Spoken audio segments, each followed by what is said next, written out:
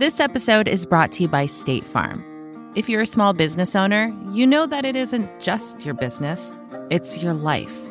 And whatever your business might be, you want someone who understands. That's why you might want to check out State Farm Small Business Insurance. Why? Because State Farm agents are small business owners too, living and working in your community. That means they know what it takes to help you personalize your policies for your small business needs. Like a good neighbor, State Farm is there. Talk to your local agent today.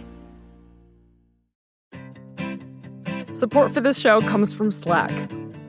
You're a growing business, and you can't afford to slow down. If anything, you could probably use a few more hours in the day. That's why the most successful growing businesses are working together in Slack. Slack is where work happens, with all your people, data, and information in one AI-powered place. Start a call instantly in huddles and ditch cumbersome calendar invites. Or build an automation with Workflow Builder to take routine tasks off your plate. No coding required. Grow your business in Slack. Visit slack.com to get started.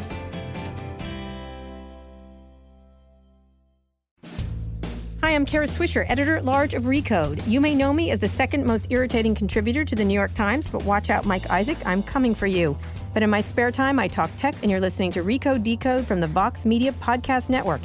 Today, I'm delighted to have Andrew Moore on the podcast. He's the dean of Carnegie Mellon's School of Computer Science, which was ranked #1 in the world by U.S. News & World Report, and he was previously a vice president of engineering at Google, where he was in charge of Google Shopping. Andrew, welcome to Recode Decode. Thanks for coming. Happy to be here. Thank you. So let's talk. I want to get your background. I have had various computer scientists on the show and who are teaching and just like that. And I love to get sort of the academic perspective. But you've been in the fray also. So just let's give your background, where you came from and how you got to Carnegie Mellon, and then we'll talk about what's going on there. I grew up in a seaside town called Bournemouth in the south of England, and there in the late 80s, I really got into creating video games like a lot of kids at the time. Right. Studied computer science at Cambridge University, and then did a PhD on this big question of it's so hard to program robots to do stuff. Can we make them learn to do it instead? Right, which has been the biggest challenge, obviously. Yes, and that's when I really fell in love with this question of to what extent can we help machines improve their own performance? Their own performance. All right, we'll talk about that later a little bit more. So you did that, but did you go right to robotics? Where did you go from there? Subsequently, I spent some time at the MIT AI lab, which was super fun, working for Professor Chris Atkinson there. And I'm totally a math statistics guy, whereas he builds real robots. So it was a trial by fire for me trying to actually build the physical robots. And frankly, I still suck at that. So you're not a mechanical engineer, exactly. That's right. That's right. I have huge respect for that, but it's the stuff to do with making things decide what they're going to do next, which I'm really interested in. Anyway, subsequently, I joined Carnegie Mellon, really enjoyed sort of helping develop the AI classes there. Got super into using machine learning not only for robots, but for manufacturing, because there's so much that you can do to improve that. I really enjoyed my time there. Started to get interested in other big questions around computer science to do with things like, can you detect near-Earth objects which potentially are dangerous using sort of fancy algorithms? Yeah. Or it's a Nathan Myhrvold thing, but go ahead. Yeah. Can you get an early warning that there's been an airborne disease attack on a city by noticing that the perhaps the uptick in sales of medications are following a stripe along the city in the direction of the airflow, for example. So that was the cool stuff. Right. And that might be helpful. Yeah. It is all around this key thing that if you can process a lot of data, your machines may be able to see stuff that no individual human could see because we can only sort of ingest a certain amount of data. Right, exactly, which is the whole idea behind all this. And Yes. so you were there at Carnegie Mellon, and then you went to Google. Yes. Is that the only job you've had? Like, that's not academic, or was it? Yes. Yes. Yeah. No, I did do a spectacularly unsuccessful startup for a while. What was it? That was on... I love a spectacularly unsuccessful startup. They're my favorites. It was machine learning consulting services. Which, early. Yeah. Right. We, in the 1990s, we had a flashing neon sign on Craig Street near CMU, which said data mining, flashing all the time. Right. We actually never got any walk-in customers, unfortunately. Yeah. But That today wouldn't go over well, but go ahead. what we loved doing there, but we just didn't figure out how to make money at it, was consulting engagements on applying machine learning in all kinds of places. You're still early. You're just early, Andrew. That was now the thing, right? Yeah, exactly. So you went over to Google. How did you get to Google? I was really impressed by the way that things were scaling so much. And I made the move relatively late. It was in the mid-2000s. And the fact is, I was very, very interested in this question of what can you do with billions, or in some cases, more than billions of observations. That's what first enticed me. So we ended up starting up an office in Pittsburgh. And it was also important in my mind that Pittsburgh starts to develop its own ecosystem of software developers and research scientists, rather than have everyone just migrate to Silicon Valley. Yeah. Right. So you worked on shopping. Yes, the office actually started out doing a lot of work on the machine learning that goes into the advertising systems at Google. Which is enormous amounts of data. That's, Yes, it was really exciting. And we had this team of statisticians, systems engineers, machine learning folks, algorithms folks. And the question is, the only way, and this is still true, the only way advertising survives on a page like Google's homepage is if it's useful and people find it and want to click on it. Right, exactly. So there's many interesting technology problems there involving making sure you're showing relevant stuff for the query, doing everything you can to remove malicious stuff, which may have snuck into the system, detecting that malicious stuff in various ways, and then serving it up in a sort of beautiful, useful way. And so people don't realize Google often starts offices in other cities, allows people to stay where they are. You don't have to go to the Borg in Silicon Valley, which is in Mountain View. But they do that so they can avail themselves to universities and things like that. And Pittsburgh, people don't realize it has, and we'll talk a little bit about cars and things like that, has become one of the hubs of development and all kinds of really great technologists. That's true.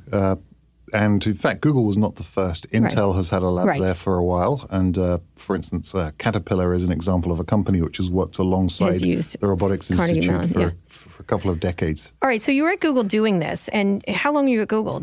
You were there for many years, if I recall. 8 years. Yeah. Really, really cool, exciting years. Yeah. And talk about what you did there, shopping especially. Like, what was the concept around shopping? So the interesting thing about when someone is trying to purchase something, there are different patterns. There are patterns of people who just say, for instance, I'm building this cabinet and I need this kind of hinge brace. For that, what you want to do is create an experience where the person can, as efficiently possible, narrow down on what that is. Right. There are other experiences where it's not just about the end goal. It is about getting that opportunity to choose among many different objects and stuff like that. And at that point, the interesting thing is the most value that great companies like Google, Amazon, Microsoft can bring is to help people choose between a bunch of options and present those options to them in a useful way. Right. And the correct options. Yes, the exactly. correct search results, which is much harder than people realize. It is. Yeah. And it's also really painfully obvious. If someone searches for a red party dress and one of the results is a toaster, even if you got 49 out of 50 results right, that toaster looks really stupid. Right, absolutely. So one of the things, Google did try to get into shopping in a much more significant way and had a lot of stumbles. With Frugal. Do you remember Frugal? Were you involved in Frugal? Frugal was actually the state of play when we arrived. Right. And it actually was an amazing idea for the time. Great name. Yes, indeed. Yeah. So this was during a period where the whole internet was learning a lot. And one... Well, explain what Frugal is to people. They don't know. It was... Frugal was initially a cool project which turned out to be very popular when it was sort of displayed on labs. And it was this question of, okay, I'm going to break this down in the way that I was thinking as an engineer. Traditionally, a web search engine, a good web search engine worth its salt, would look at a query that a user had typed in, a few words, and would then run through and match it against millions and eventually billions of documents. And it scored every single document as to how well it matched the query. Right. And then it would show sort of results, sort of summarizing those documents. The brilliant idea about Frugal was that it was going to do more work beforehand than merely sort of capturing the documents and storing an index for them. Mm-hmm. It was going to understand the components of the pages so that it could quickly see that although this might be a page which is talking about vineyards in Italy, it's also got explicit mentions of these 5 types of grape. Mm-hmm. And so it can then use this page is actually about this type of grape semantically, rather than simply looking for string matches, if you like. Right. And so you got there, and obviously at the time, Amazon was starting to come on, which has outdone Google in the shopping area. Talk about why Google thought that was important. And obviously, search was its most important thing, but it moved off into lots of different branches. Shopping would be an obvious one for them. Yeah, well, I can't speak for Google, the corporation, because it never was and never will be, in my opinion, a sort of a big, a sort of very much a command and control center. Mm-hmm. It was, but for me personally, the thing I was seeing was, as time goes on, people don't want to simply use web search to get hold of documents, which happened to mention. They want to use web search to do stuff. Do stuff, absolutely. So which Google realized. Yes, exactly. Yeah. And so it's about getting verbs, if you like, into the queries. That's a really great way of putting it. And rather than just sort of pieces of information. I want to. Yes, that's give right. me. I'd like to buy. Yes. That kind of stuff. Exactly. Yeah. And then be the seller, I guess. Yes. Google never really wanted to be the full seller the way Amazon did, which I think is probably Amazon's power. That was the big difference, and it still is. It's 2 different businesses. One is to sort of try to help make sure that you are aggregating information from millions of different retailers so that users don't have to individually go visit all those retailers' web pages but can still search over them. Mm-hmm. Whereas Amazon's model, which was has been amazingly professional and successful, was to actually be doing the logistics and transportation and shipping themselves. Right. And so you worked there, and what do you think you accomplished in shopping? Because it's gone through so many different iterations at Google. It continues to shift around and where it is. And what they've tried to do now, and you're not there, is position themselves as the alternate to Amazon. That's their sale to the big retailers, because Amazon's now in competition with a lot of retailers, and in fact, in heavy competition with them. And now they own retail. There's rumors they're going to be buying even more stuff. Like, it just goes on and on. I have not really been involved since I left Google. But during the time at Google, one of the things that really drove us was this question of what can we do for like regular retailers. Right. And many people had direct or indirect friends who are running small retail businesses. Right. And were very concerned about how they can make sure that what they're doing is visible. Right.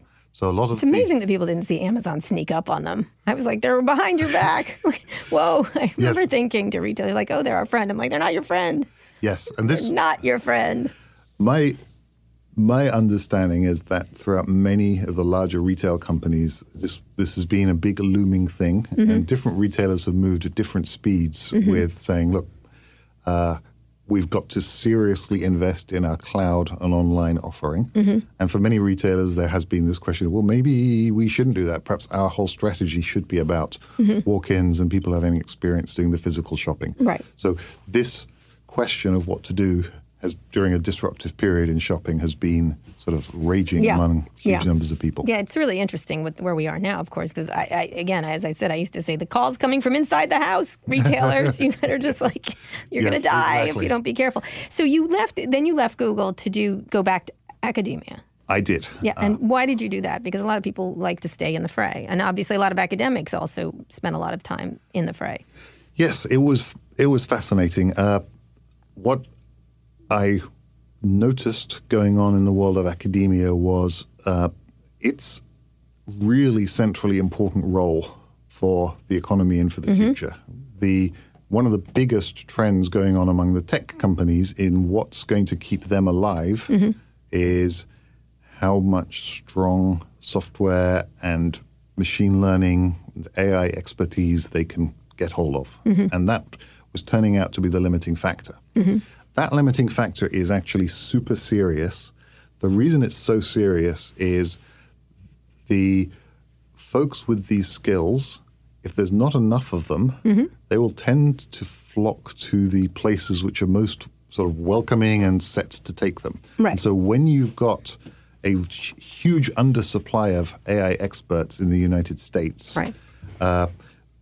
Those that do remain are going to be fought over by very deep-pocketed, strong internet companies Right. Who are providing important services. But suddenly you start to see other organizations, like even things like NASA or Veterans Administration or construction companies, all these other things Everybody. which absolutely now need to bring in advanced technology, really just being blocked because they can't find anyone. They can't, yeah. So my concern started to be that the biggest problem or need in the future is going to be where do you get this supply of computer sciences from? This episode is brought to you by State Farm. You've heard it before. Like a good neighbor, State Farm is there. But it's more than just a tagline, because State Farm agents are small business owners themselves who live and work in your community.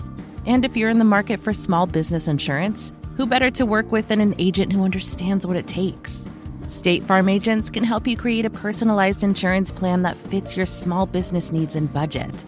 Talk to your local State Farm agent today about small business insurance. Like a good neighbor, State Farm is there. Support for this show comes from Slack. You're a growing business, and you can't afford to slow down. If anything, you could probably use a few more hours in the day. That's why the most successful growing businesses are working together in Slack. Slack is where work happens, with all your people, data, and information in one AI-powered place. Start a call instantly in huddles and ditch cumbersome calendar invites. Or build an automation with Workflow Builder to take routine tasks off your plate. No coding required. Grow your business in Slack. Visit slack.com to get started. We're here with Andrew Moore. He's the dean of Carnegie Mellon's School of Computer Science. So you went there because there is this, it's almost a crisis, really, in terms of like Google. It's essentially Google and Facebook sucking up and others sucking up all the talent.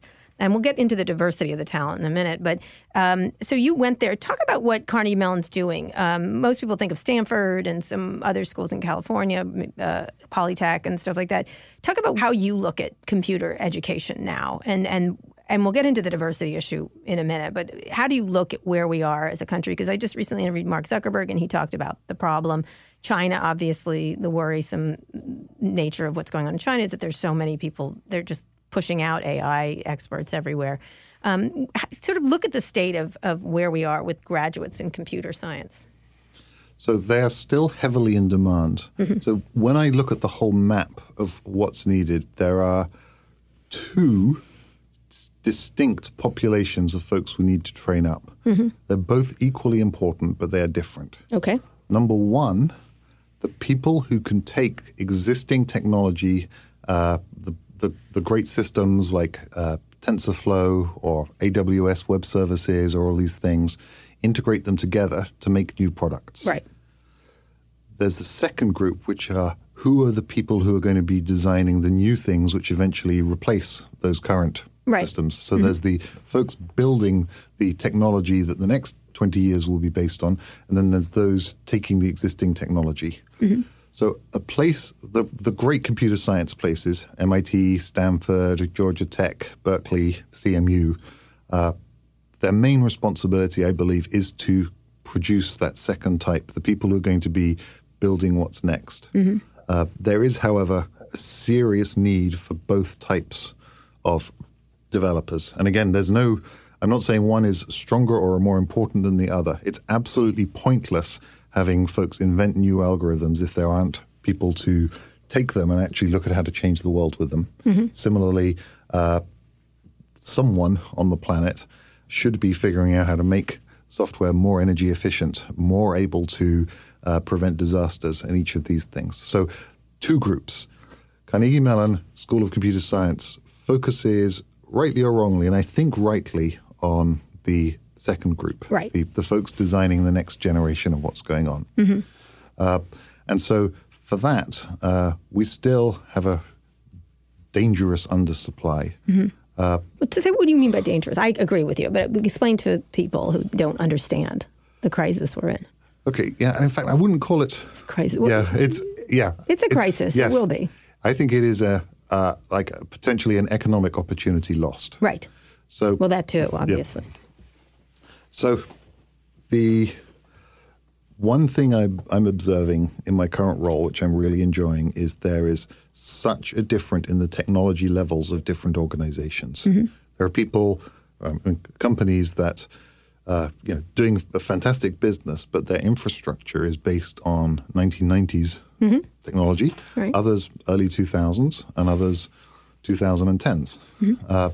2010s are where you often see parts of a business able to take in sensory data, like, for instance, watching to see if anyone's tripped and fell in a factory so that you can quickly get help to them, where it involves like real computer vision and pretty advanced engineering. Other folks definitely won't have anything like that. They may have extra people walking around to try to detect that kind of thing, but it's going to be a long time for them to tool up on it. And the advice, if a company wants to move ahead with something like that, is you have to have some internal expertise. Even when you hire consultants from the big consulting companies to come in and help you implement them, you have to have some internal expertise. Right. And so when you're thinking about what you're doing, let's sort of as opposed to the other schools, how do you have a certain focus? How do you differentiate yourself then, and how do you attract people into the area? Yes, all the big schools do have slightly different characters. Yes, they do. And I do think we're different. Okay. I'm not going to say that we're awesomely better in all ways. You can do that if you want. Okay. Yeah. My British upbringing would never allow me to do that. All right, okay. So you're not going to rag on Stanford for me. Exactly. No. Stanford is awesome. Okay. What made me particularly love Carnegie Mellon and sort of ally myself with it is it really thinks of the goals of its faculty and students to be around impact. Famously, one of my predecessors, Jeanette Wing, who was head of computer science at CMU, in a famous faculty promotions meeting, listened to some folks comparing bibliometric statistics about, well, this person's had this number of conference publications and this number of oral reports. And she stood up and she said, we don't care about those numbers.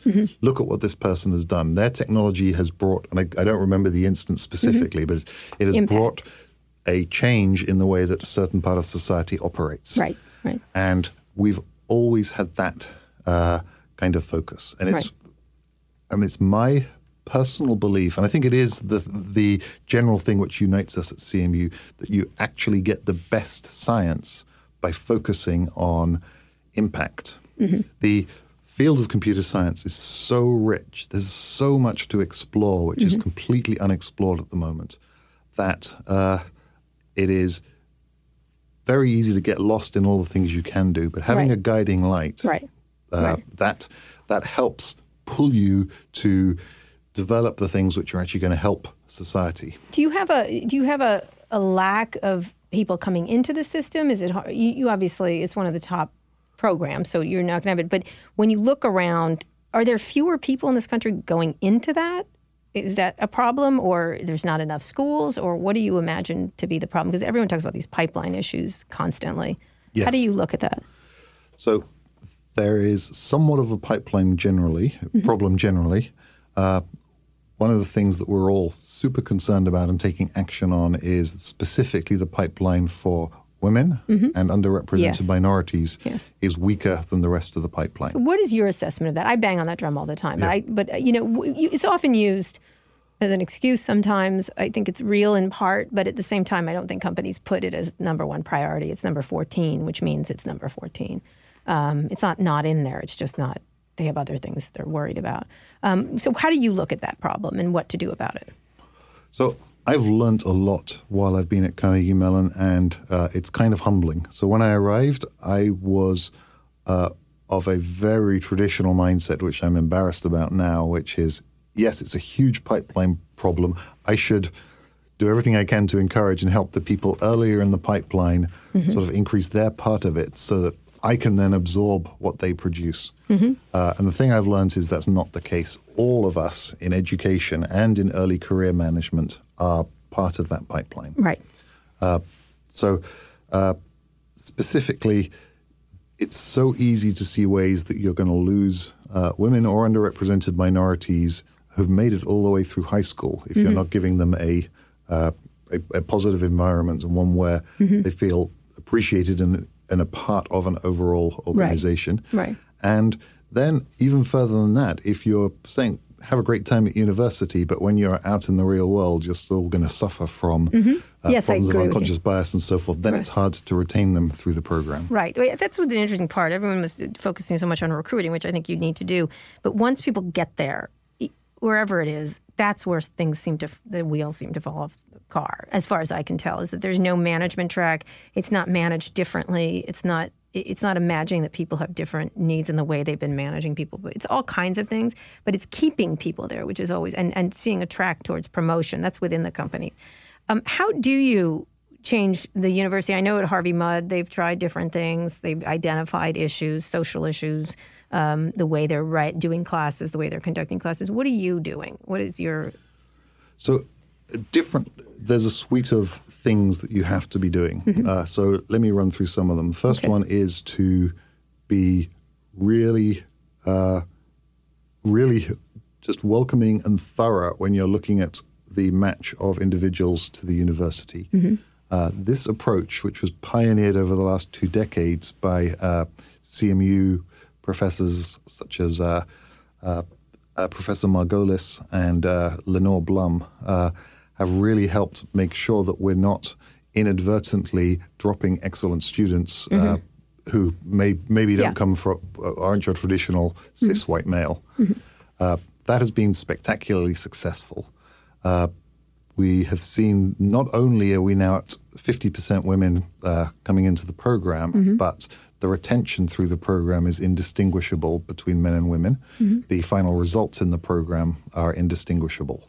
And so this, maybe if there had been some concern 10 or 20 years ago that somehow there would be something else would get broken, and even admitting lots of students, you'd see a big drop-off later on.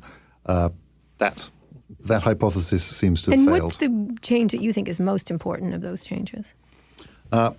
It really helps to be clear about something which we're lucky, Carnegie Mellon already believed that it's about impact. And the real job of a computer scientist is to be thinking, that thing's a problem. Right. What can we do about it?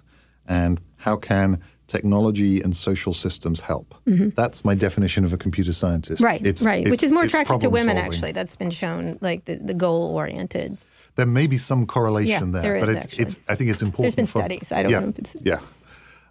So I think that is something which, because we talk the talk on that, we don't simply walk the walk. That can really help. So where do you imagine, when you're thinking about China and other countries, I'm using China just as the proxy, but it's pretty much the most challenging country compared to the U.S. The U.S. has led the way in computer science. It's led the way in creation of internet companies. It's led the way in creation of billionaires and et cetera, and startups. How do you look at the situation now? Do you see it as a competition with them, or do you? Because Mark Zuckerberg brought this up in a podcast. He's like, it's what they're doing in China. You shouldn't be hindering me because look at China, and sort of this me or Xi kind of thing is not really not the choice I want to have. But how do you look at? But I do think he's absolutely correct in that country really is all cylinders on educating, creating legions of computer scientists. Yes. So the American experience in science and technology in the last 50 years has been very successful. It has maintained and really earned the status as the place in the world that you want to come. Right. And that has meant that you can think of places like MIT and Stanford and CMU as the Starfleet Academy of computer science. Yes, they are. I knew we had to get a Star Trek reference. Wait, are you a Star Wars or a Star Trek person? Star Trek, right? Definitely Star Trek. Yeah, of course, yeah. Yes. Yeah, because Star Wars is depressing. But go ahead, move along. So that strategy, which worked so well in the development of aerospace technology and the initial development of computation and a more recent development of the really important principles like multi-threading, multi-processor, multi-core, and computer vision and things, that has worked very well. And that aspect where United States really kind of gets and maintains an unfair advantage by making sure that it gets hold of the best people, does work or has worked in our interest for a long time. Right. And you can tell by my accent, I actually revealed this at the start. I You're not from here. Yeah. You're not from these parts. Because I totally... You have a funny accent, as my relatives in West Virginia would say. You talk funny. Yeah, I talk funny. But it would never have occurred to me growing up that I wanted to be anywhere other than United States. Right. I wasn't sure whether I would qualify to get in, but it was the central point. Right. And that still stands despite everything. I think that around the world, once people are thinking primarily about the science and what new technologies they're going to develop, they want to be part of this in this place. country. Yes. But do the but part.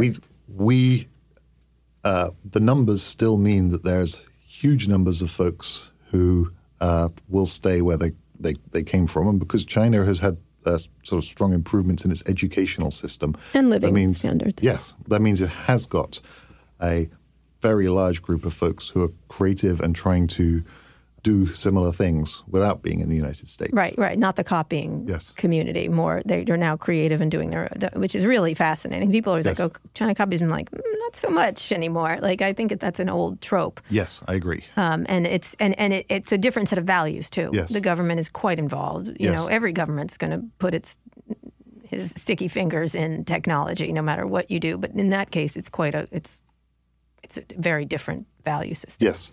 So at that point, if you consider things to be a numbers game, we're doomed. I don't think it is just a numbers game. Right. If, on the other hand, we maintain this role as the place that the very top folks want to come to, then I think that will make sure that, this is me speaking in my words, not for anyone else, the biggest advances in technology happen in a liberal Western society with sort of democratic, transparent values. You did mention, by numbers, we're doomed in terms of graduating people. And, of course, jobs are very important in this country. How do you look at the current state of sort of the anti-immigration stance of this administration, the not-so-lovely science? They don't love science as much as perhaps they should. Does that have an impact, or is it just a short-term until science sanity is returned? I think it's short-term, and I haven't seen any craziness, though, of course, I'm frightened it'll happen on this question of getting really the strongest folks over. But if we appear to have a society which doesn't welcome folks from elsewhere, then of course any sane, brilliant scientist will end up going to Canada or Singapore or Zurich because they'll be able to get the best of both worlds. Sure. So that is a concern. It's about perception. And once you're like living in an academic community or in a software development office for an exciting company, usually day-to-day interactions, this doesn't come up. You're so focused on some particular mission. Right. But that perception, especially among someone who's maybe 16 or 17 in anywhere from Turkey to China to England, is something I'm concerned about. Numerically, schools like Carnegie Mellon's School of Computer Science, the very strong technology schools, we have not seen this impacting the interest in folks coming into our programs. And every year we are having to accept a smaller and smaller fraction of our applicants because there are so many applicants. Yeah, they're only expecting letting 2 people into Stanford this year out of 1 million. Sometimes sometimes it feels that way. Yeah. No, it is that way. It is that way. So that's going on okay for us. Right. There are other disciplines, things like law and business, are suffering somewhat. And university, like the broader set of universities in the United States, who are also really important to our economy, maybe not top 5, but also but important top to 100. tech. There needs to be all kinds of people. Those folks are starting to see drop-offs. So I think that is a leading indicator of a problem. Especially when tech is so immigrant focused, Yeah. in terms of who has come here. You can just one after the other. There's someone who's come from somewhere else. Yes. Now, I do think that to some extent we in academia have brought this upon ourselves for the following reason. All right. As funding in computer science has remained relatively flat over the last 10 or 15 years, and by the way, I should mention that this administration is actually very positive towards computer science funding, and OSTP, Office of Science and Technology policy, is really in its list of priorities for the country. Most of them are around computer science. Right. It'd be nice if we had a CTO, but go ahead, or the head of that office, but okay. And so not whining about that aspect, but it has stayed flat while the number of computer science professors has needed to grow. Right. And so there is less grant funding to go around. Right. So a starving dean or department head looks around and says, where can I get revenue? And master's programs, mainly based on bringing in relatively wealthy students from Southeast Asia, has been a huge money boom. Sure, they can pay. Yes. And I think, again, in the top schools, the value that those students get, it's paid off in a few years of working in their industry, whether they stay in the United States or go home. So it's still a positive value proposition, but it's pretty expensive.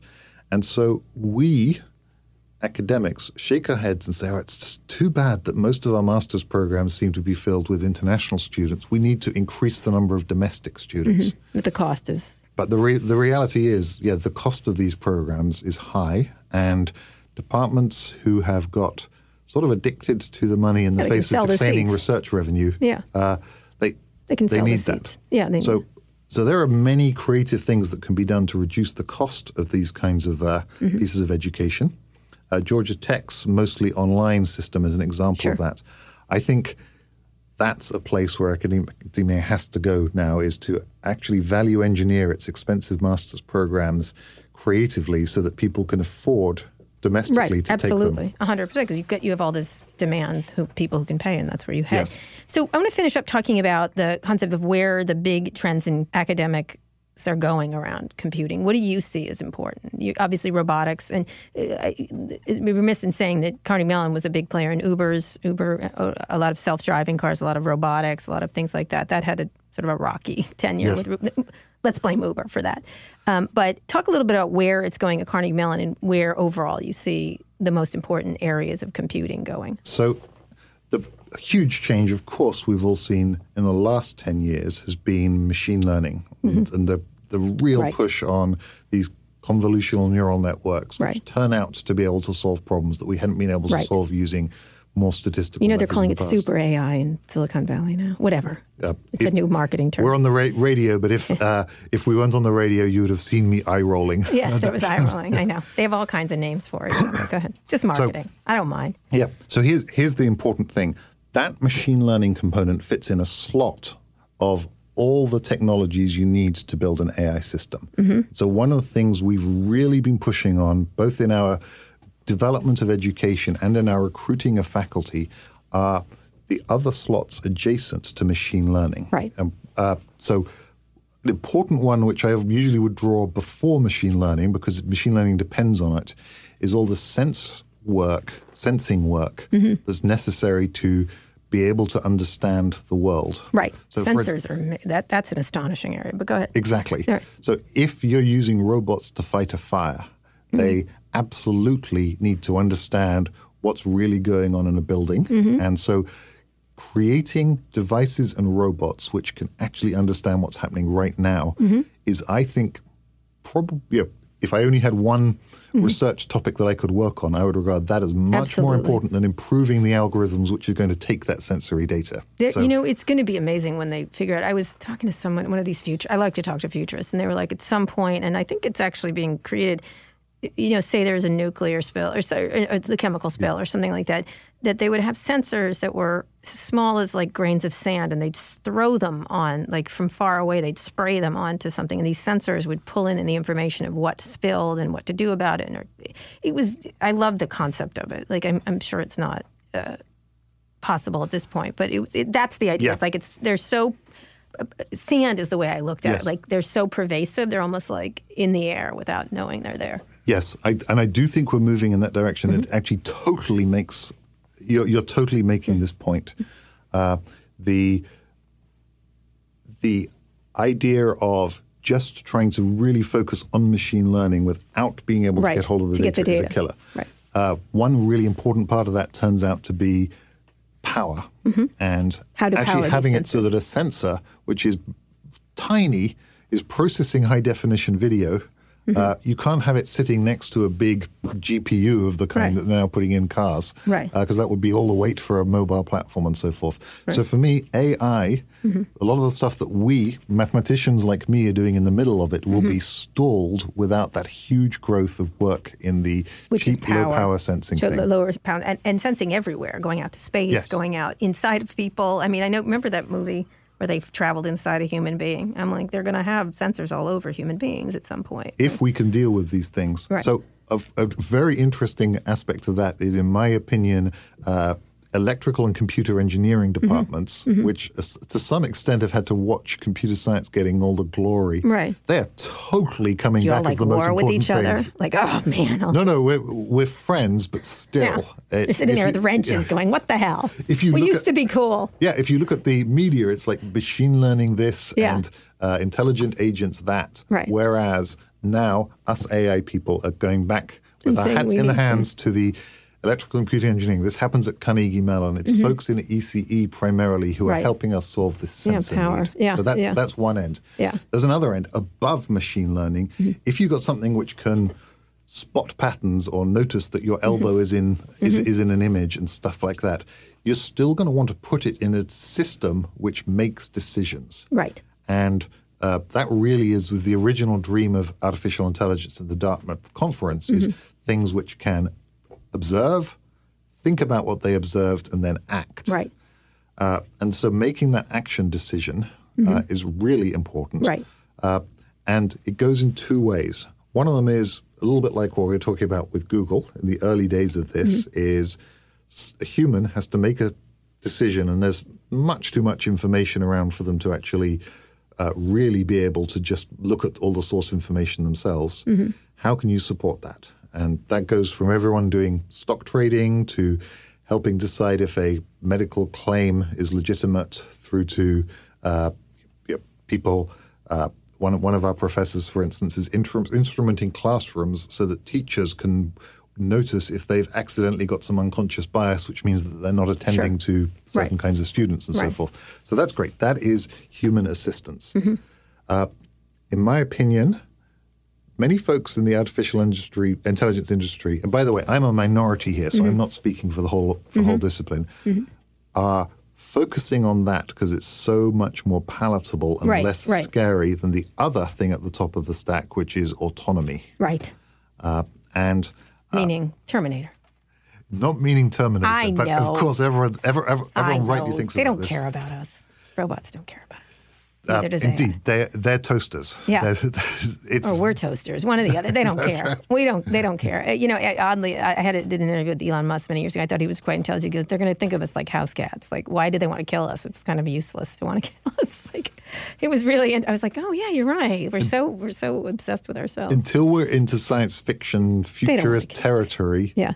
The reason they don't care about us is they're not thinking about us. They are simply machines. Yes. Every robot or computer that you can see is just a set of equations. We only have just a few minutes, just 2 more minutes. I just love to know where self-driving is, because that's where you were all involved. Lots of people left Carnegie Mellon. They set up different shops. Where do you see that right now, self-driving autonomous vehicles?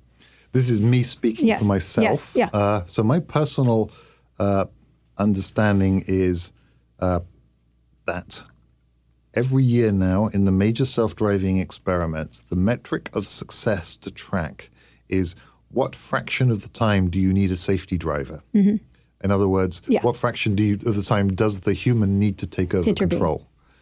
And if we were shooting for the early 2020s, for us to be at the point where you could launch autonomous driving, you'd need to see every year at the moment more than a 60% reduction every year to get us down to 99.9999% safety.